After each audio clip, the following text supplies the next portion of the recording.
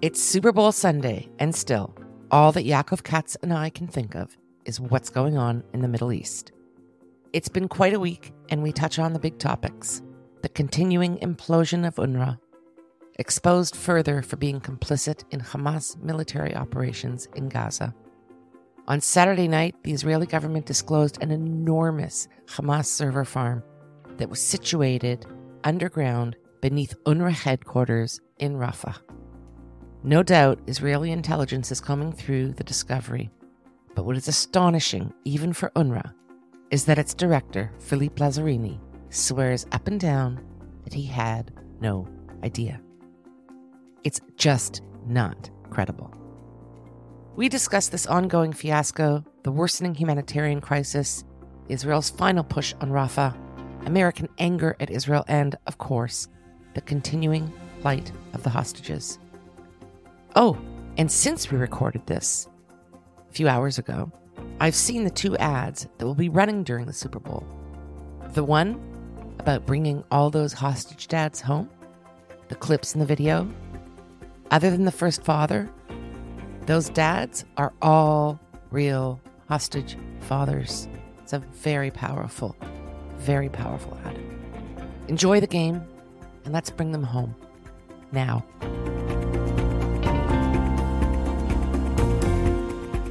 I'm Vivian Berkovich, former Canadian ambassador to Israel, and now living in the magnificent state of Tel Aviv. Stay with us. So nice to see you again, Katz, on this Sunday morning in Detroit, where you find yourself, right? In cold, frosty Detroit, yes. Is that cold? Is it? How bad is it? For me, it's cold because I'm from Chicago, but I've been, after living in Israel for so long, you lose immunity to the cold that they have here. No, I nearly caused a riot this morning at my seniors yoga, which I may have to talk about every week now. But I go in and it's a beautiful day in Tel Aviv. It's 20 degrees. It's sunny. The doors open, and it was me against all the other ladies because I think it's hot. I think it's summer. I'm wearing a tank top. I'm wearing shorts. They're wearing layers of sweaters in yoga. And they look at me like I'm crazy. They say, it's horrific. It's winter. I'm like, no, it's not actually. It's summer. Now, and just before we dive into all the fabulously controversial issues we're going to talk about today, you were first in my hometown, Toronto, giving a talk last week, correct? Over Shabbat in a very lovely community led by Rabbi Steve Warnick at the synagogue congregation Beth Tzedek, I think the largest conservative movement shul in North America, maybe. Not only, listen, I used to live, there's a street between Beth Tzedek and Holy Blossom.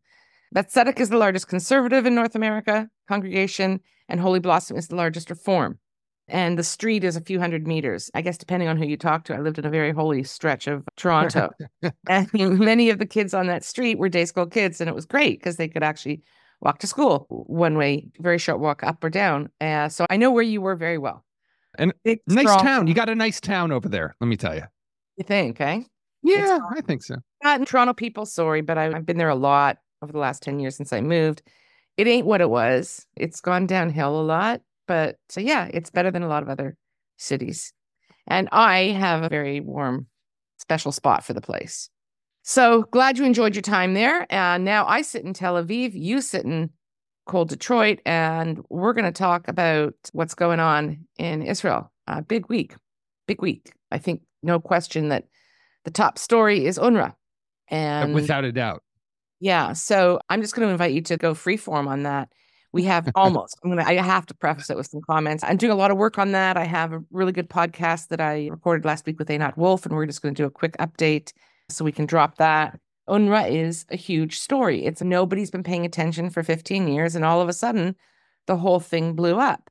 And this extraordinary discovery and disclosure of a very sophisticated Hamas communications, high-tech bunker, server kind of palace right below UNRWA headquarters in Rafah, in Gaza, is extraordinary. And what's even more extraordinary is that UNRWA is pretending they didn't know anything about it. And cables that are going down, computer cables that are going down from the UNRWA offices into what is that tunnel complex where they have that server farm. And from where Hamas, who knows what they were able to do. I like the server palace. That's but a better term. Farm. Server Palace is grander and everything they do is so grand. But yes, it's not only are the cables seen going right down, there are multiple shafts. We know that in 2014, there were concerns about some kind of unstable floor or office structure in part of the UNRWA building. And you would think that UNRWA would notice that their electrical... Somebody would have paid attention, right? Maybe. If somebody had a pipe going down through your apartment in Tel Aviv and was taking your water, or your electrical bill was going through the roof, you might notice something, right? That's how it is. Look, UNRWA has for long, almost forever, been the problem, not the solution. I think that we in Israel have known that. They perpetuate the conflict, the way that they continue to pass on the refugee status to different generation after generation of Palestinian displaced people from the 1948 War of Independence, the way that they allow for this hateful incitement, anti-Israel, wipe Israel off the map education system in Gaza with their workers. So knowing now that some UNRWA people were involved in the October 7th massacre, maybe that's the cherry on top of what the world needed. But you and I have known this for years. Einat wrote a whole book about this a bunch of years ago. I think what's interesting, you mentioned how I was in Toronto over Shabbat, is the Trudeau government, which pledged back in 2016, I think it was $200 million to UNRWA, and outpledged a bunch of European countries, including the UK. And okay, I get it. But now that this evidence is on the table, what's the world, like Canada, like other countries, what are they going to do? Are they going to finally use the money that they've been throwing at this agency, which perpetuates the conflict and enables war to unfortunately thrive in Gaza? Are they finally going to use their money to insist on change and say, we're not paying for it anymore? That's what the world, people ask me all the time, what can the world do? What can we do? You can get your governments to stop funding organizations like UNRWA, which are perpetuating a war with Israel and are allowing for a generation of Palestinians to be raised to hate us. So I have to say, if you had asked me 2 days ago, Einat and I did our recording, I think Wednesday or Thursday. And if you had asked me right after that, and of course I asked her, what do you think? Where's the world going to go with this? I would have said, no, they're not going to change. And the main reason I would have said that, two reasons. One is, okay, so a big deal, 12, right? Because we're all pretending it's just 12 UNRWA employees who are actually Hamas guys. It's much more. We know that. But more importantly, the response of Secretary General Guterres was, okay, I'm going to strike a special committee and they're going to have a mandate. And the mandate is going to be for UNRWA to self-assess whether or not they responded as quickly and urgently and responsibly as possible once they learned of these terrible problems. It's a foregone conclusion, but that's not the issue, how quickly they responded. That's complete deflection. The real issue is, as you stated it. But I think that with the disclosure of the server farm palace and so many other things that go along with it, no one, except Philippe Lazzarini, who did, but no one can say anymore they didn't know or we didn't know.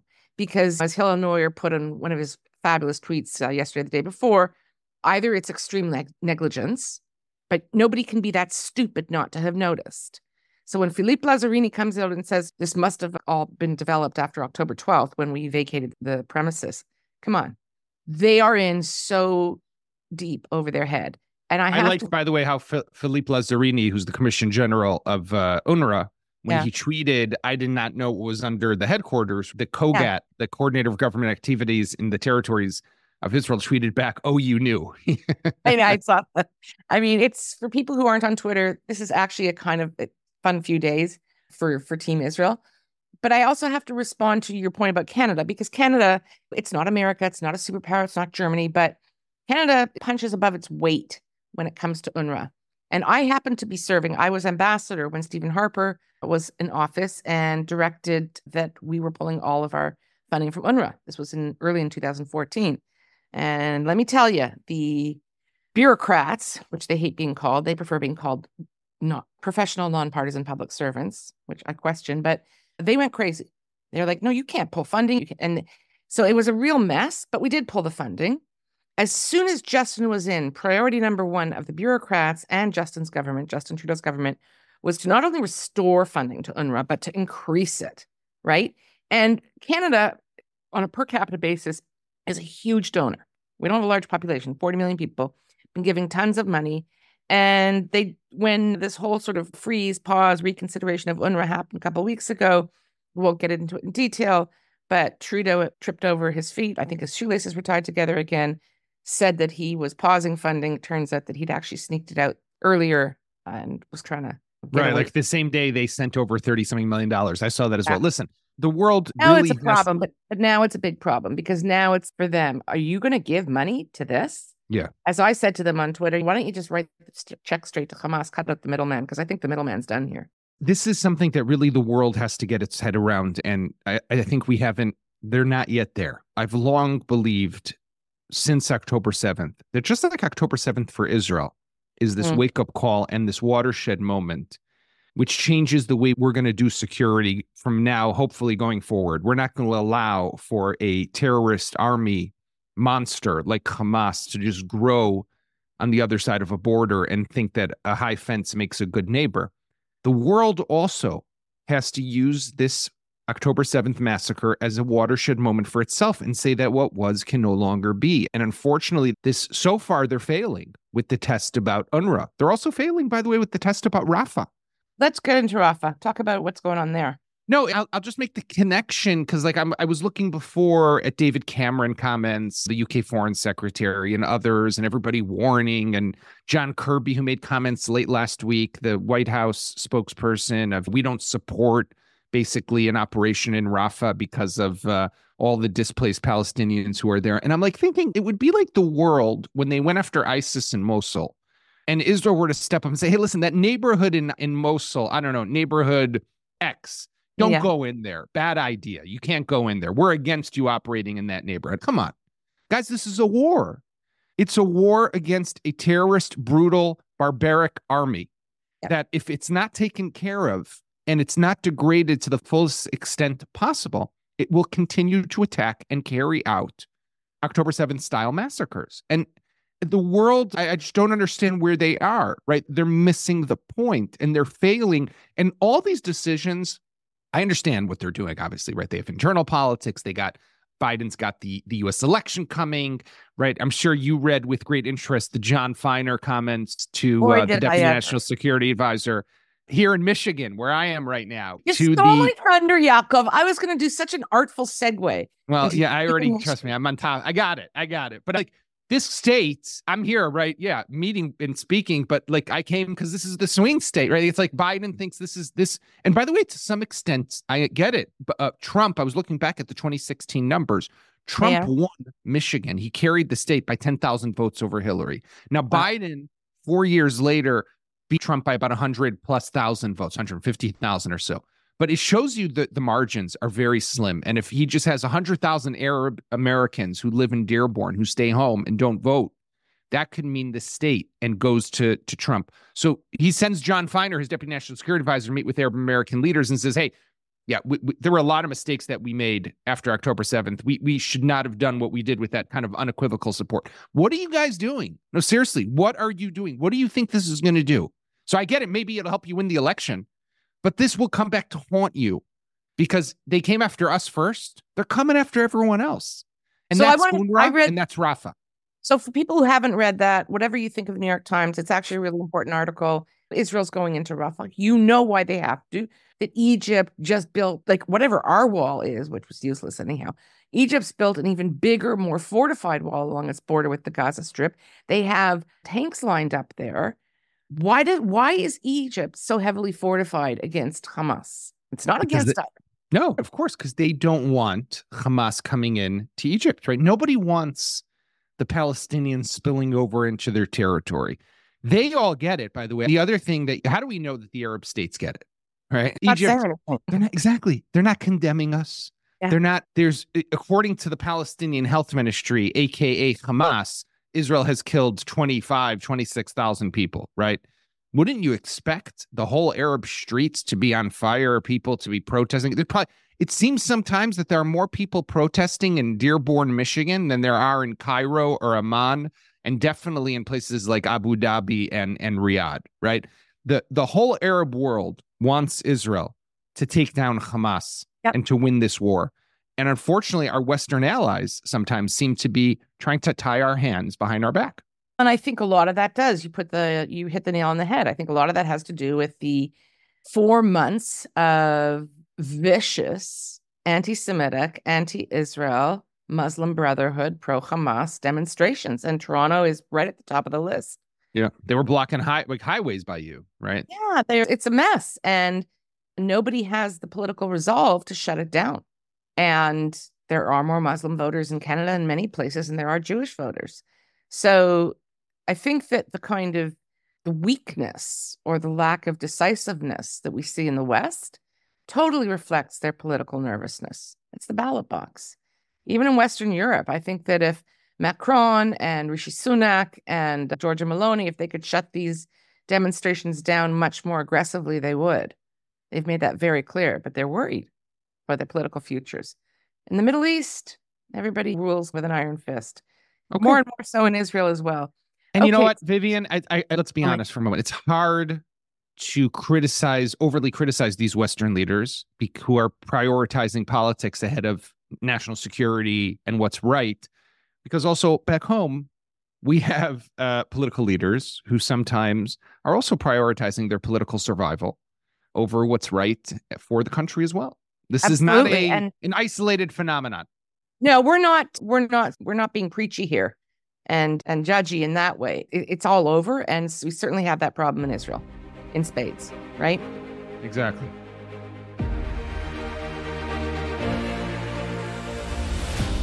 Are you concerned with what is going on in Israel?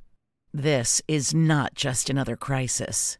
State of Tel Aviv is committed to delivering superb and candid analysis, and we're offering a limited-time subscription special, a 33% discount from the regular fee of $90 annually. 1 year for only $60.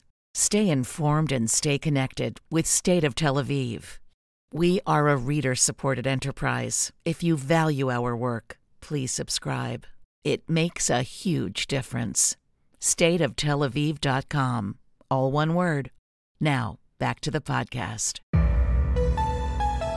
So we have this really bombshell discovery of the Hamas headquarters right below UNRWA, and we'll see how that plays out over the next few days. That also happens to be located in Rafah, where Israel is clearly getting ready to go in on what we expect will be a final offensive against Hamas. And there's been all kinds of information floated about, we know that Yahya Sinwar has been reduced to communicating by pigeon, like real old school. His telecommunications, his cell phone, whatever electronic communication he relied upon seems to have been shut down.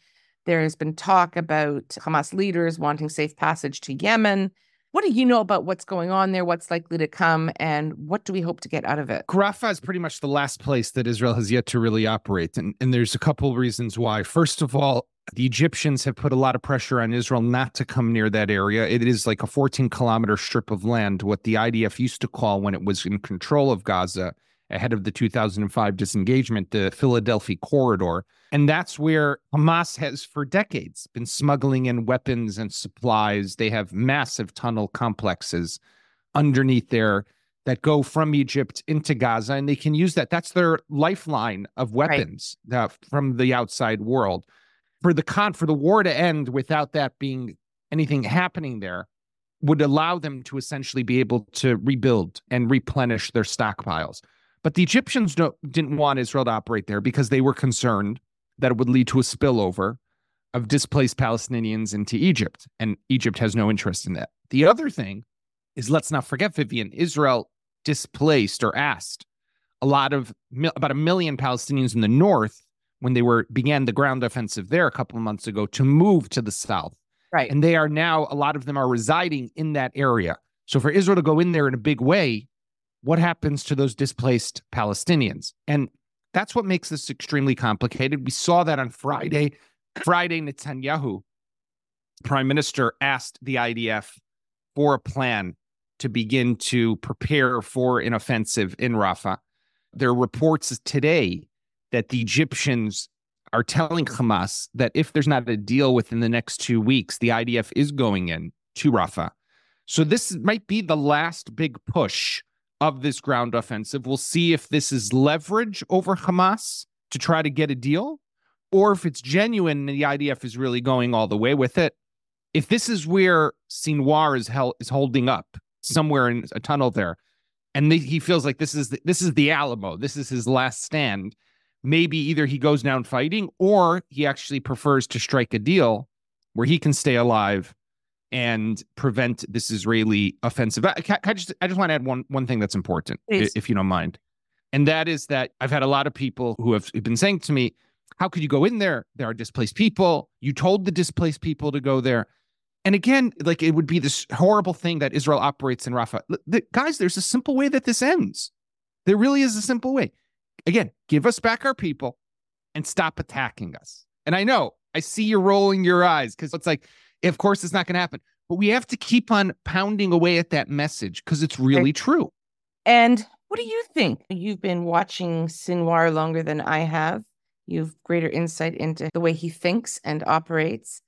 Do you think that he would likely jump on a plane to Yemen or go down fighting with the boys? It's hard for me to know. I've spoken actually in the last couple of weeks with a few people who interrogated Sinwar back in the 90s when he was arrested. I think it was 88 or 89. He was arrested sentenced like 4 or 5 life terms in prison for killing collaborators, actually Palestinian informants. He is a brutal, vicious, barbaric person through and through. That is what all the descriptions are of him. What does he, but also very calculated and very strategic, as we've seen in what he's done over these last 127, 28 days now. It's very hard to know exactly what he'll do, but I would not be surprised if he decides to go down fighting and to turn himself into this martyr that will be looked at by the Palestinian terrorist organizations for generations to come. On the other hand, he looks to his friends Ismail Haniyeh and Abu Marzouk and some of these other guys who are living up the life of luxury in Doha. Why not get in on some of that? Who knows, right? It's really going to be difficult to know, but Israel's got to get their hands on this guy. That's without a question.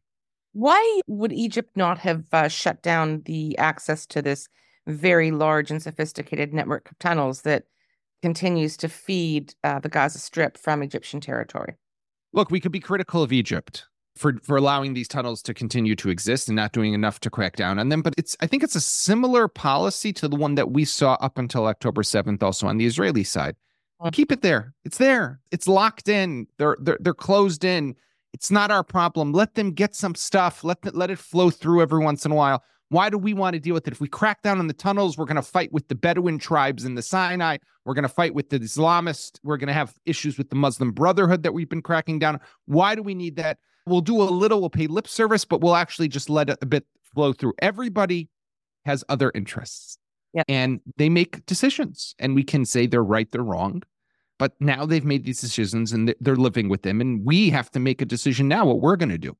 I guess of all the things that Egypt has allowed to pass through those tunnels into the Gaza Strip over the last 10, 15 years, the one thing they might have clamped down on would have been weapons.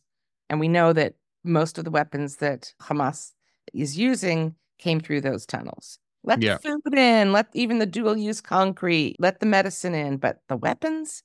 I would have thought that Israel and Egypt might have a kind of good tachlis conversation about that at some point, and I'm sure they have. So basically, what we're wrapping up here and saying, we've got this really wild situation with UNRWA that is going to continue to get a lot of attention this week. And who knows where that goes and in what direction. A lot, I think, will be turn on how the United States and Germany react to this clear, open, no one can deny any longer the fact that UNRWA and Hamas are basically commingled in the Gaza Strip. But it's going to take some big Western powers to actually move that needle. We have this kind of imminent Israeli offensive on Rafah, where Sinwar is believed to be holed up, and where the tunnels are that go into Egypt, and also where likely the remaining hostages are being kept in proximity to Sinwar. So all of this kind of mess gets resolved possibly in the coming weeks. We are in a tipping point in this war. You said it very well. That is true. And I think Israel also knows, let's not forget Joe Biden's comments on Thursday. Yeah. Israel's over the top. Time to wrap this up. That clock is ticking. Israel knows it. And that's why we're coming at the next couple weeks. This is the crunch time for this war and for Israel's massive high-intensity ground offensive. I thought that it was interesting that Joe Biden made that comment. I mean, Joe Biden does make vague comments, not infrequently. They require interpretation. But that comment came out on Thursday, on the same day that there was this secret closed-door meeting between John Feiner and Arab American leaders. I find it hard to accept that's just serendipitous. Probably not. Probably not. Okay, so we're going to end this on a really cynical, down note. Have a great week, Yaakov. Thank you, Vivian. Always a pleasure. Thanks so much for listening to this episode of the State of Tel Aviv and Beyond podcast. We'll keep the dispatches coming as frequently as we can. If you like what you're hearing, please take a moment, rate us on Apple, Spotify, or wherever you're listening. You can check out our full library of articles and podcasts at our website, stateoftelaviv.com. State of Tel Aviv is an independent media venture, and we rely on subscribers to support our work. If you are not yet a paying subscriber, please consider taking the plunge today. Each person really does make a huge difference, especially in these very challenging times in Israel. It is important that you stay informed and current and seek out a range of perspectives. This is a pivotal moment in Israeli history. It is not a time to be passive and disengaged. Thanks for sticking with me to the end. I'm Vivian Berkovich, signing off from deep inside the state of Tel Aviv.